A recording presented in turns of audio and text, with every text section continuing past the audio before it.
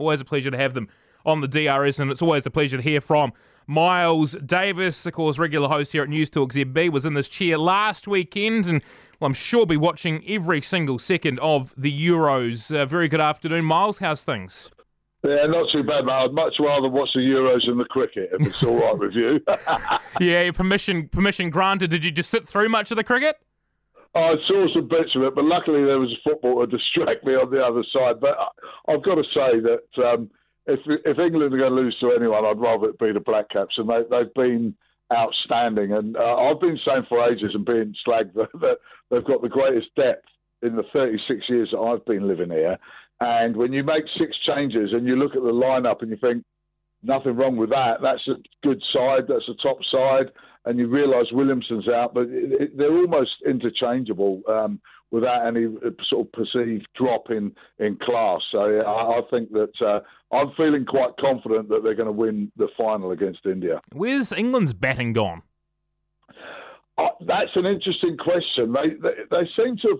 They've been fanning around a little bit at the top of the order, some in, then some slip up in a bathroom or a changing room and get injured and then drop out. And Root seems to have lost his way a little bit. I'm just wondering if it's time to relieve him of his duties, to be perfectly honest. And we've seen it happen with so many others. I think Quentin de Kock just scored his first ton in a few years after being relieved of his captaincy, and often that plays on top of it. But, yeah, they're all over the place. And there was no real excuse. I mean, some good bowling, but no real excuse to collapse the way they did. All right, let's talk some football, Miles. Pretty harrowing moment on the turf this morning with Christian Eriksen. I'm not sure if you're watching it live or not, but it was not great viewing and pretty scary stuff that we saw unfold in front of our very eyes. Yeah, very much so. And you know, a lot of people are having a go at the various broadcasters for showing it. And I think there's an element of truth in that they should maybe have cut away a lot earlier than they did. I appreciate it's a host broadcaster that's providing the pictures, but it's down to each individual entity to say, no, that's enough, and chop away and go away from it. All I'll say is one, how lucky for Christian Eriksen that incident happened in that location. If he'd have been at home, just cooking some tea or whatever it might have been, he probably would have been dead now. He was in the best place possible, got the greatest attention, and everyone sorted out. And secondly, I've seen a lot of people, they should have called the game off, and all the bleeding hearts and pearl clutching going on. Eriksen wanted them to play on. All the players decided, even under a bit of duress, to play on. And when are we going to allow in society, Elliot, individuals that have A, the choice, and B, the ability or opportunity to overcome adversity on their own, rather than calling everything off, bringing in the counsellors and just going down there? I honestly, I fear for society that we're not going to be able to cope with anything at all, any trauma, because no one else will allow us that opportunity to do so. Well, they seem to make a very clear-headed decision, the players involved. Once they heard that he was okay, they both checked across the teams. They were all happy to return to the pitch. Yes, Denmark were probably more subdued once play resumed after that, 90-minute approximately break. But they made an informed decision and decided to play on. I don't see any issue with continuing. Yeah, no, exactly. But if you look at the vast reaction, the majority of the reaction across social media is outrageous. It should have been called off. It should have been stopped. And it took me back to when Phil Hughes died. And the Black Caps suddenly down tools and didn't even want to play at all. And I'm thinking, the same day that happened, a young mother got stabbed to death up at Albany outside of school. It didn't stop mothers around the world from going on and doing their duties. One of my sons had his best mate murdered. He went to work that day after finding out. And there just seems to be too much of let's just jack everything. Life has to go on. I'm all for understanding. I'm all for counselling for those that need it. But I think that we're creating a society that needs it all the time because it's expected. England's underway tonight against Croatia, 1 a.m. What prospects do you give England of, well, first up, let's just deal with this game first, beating Croatia overnight? Yeah, it's fascinating. There's two things that I think that are in England's way. One is defensively they're suspect. Two, they've got the most timid, fearful, conservative manager in the game. Everyone got excited by England, apart from me, got excited by England getting to the semi-finals against Croatia last time at the World Cup. That was flattery to the sort of nth degree. England didn't deserve to get that far. They weren't a side that were dominant, that got that far. They got there more by fortune than anything else. They've got a generation of attacking players now, the like, I think, in depth especially, that we haven't seen. But the danger is that, A, they're not going to get picked. B, they're not going to get the ball quickly enough to them, the transition to them. They're playing against a Croatian side that are starting to age a little bit. They're key players, the likes of Perisic and especially Modric. Still quality players, but they're starting to age. They're on the slide down. So they're there to be sort of ripe for the picking.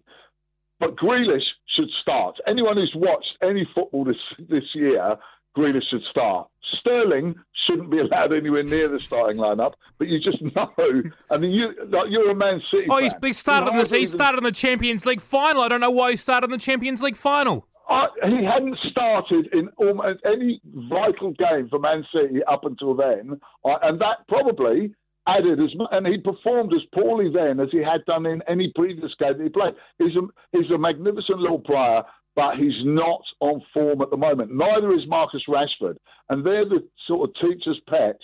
And I get a horrible feeling that they say, if he really had guts, play a back four, not a back five that he's liable to do. Play a back four, play either Phillips with Rice, or I'd probably not even Henderson, I'd rather Bellingham with Rice, and then play Foden, Mount, Grealish and Kane up front, and keep him up front. Don't drop him back, almost halfway inside England's half to have to pick up the ball and do all the work there. Get him at the sharp end where he can go on. Transition the ball quickly. England have got the players up front to win this tournament. Unfortunately, they've got a mindset set by their manager who took a penalty in '96, missed it, and then never wanted to take another penalty again. I want someone who misses a penalty and gets up and wants to take the next penalty, like Baggio did in '98 after missing in '94. That's the guy I want in charge. I do want to ask you about '96 in just a second, Miles, but just before we do, you were supposed to be there if it was all held last year in Euro 2020. I remember speaking to you. You had a heck of a trip planned right around Europe for this. What an absolute shame. Oh, absolutely gutted. I was going to be in the back of a transit in a camper van with 5 of my sons. And we had tickets for the England-Czech Republic game.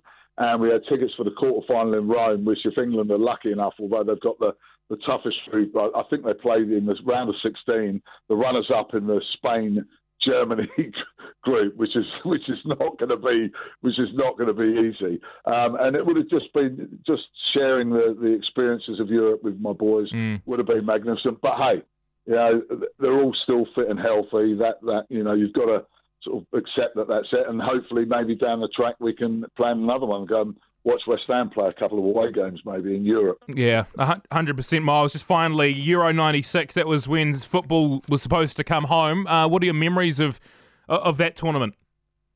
I think one of my favourite memories was the Scotland game where McAllister had a penalty saved, and then a minute later Gascoigne scored that magnificent goal and lay down as if he's doing shots in the dentist chair in Hong Kong. Even better than that was I think the most complete performance in that tournament was against Holland in the last group game, where at 4-0 up, Kluivert scored, and rather than be disappointed, we realised that goal knocked Scotland out. So it was a double bonus, although I've got a horrible feeling that they may come back to haunt us in this one. And it was another one of those nearby. We lost on penalties to the Germans in the semi-final.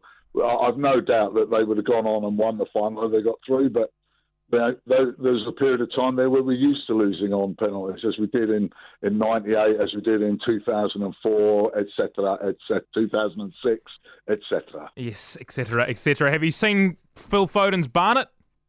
The tribute to Gaza? I think it's a lot better, because before he looked like Cletus, from some sort of outback, inbred Alabama sort of family. It's a lot better than that. Declan Rice used to suffer from dodgy Barnett syndrome. He's managed to style his and grow a bit of a Wolverine type sort of beard, which changes it. And I think that Foden's performances will increase now that he doesn't look like the simple cousin. Miles, really appreciate your time with us this afternoon. Good luck against Croatia, 1 a.m. Yeah, thank you very much. I know you've got your fingers crossed, you little sod. I'll catch up with you later. I certainly do. Cheers for Miles Davis. Joining us on the program, regular News Talk ZB host, of course, and massive English football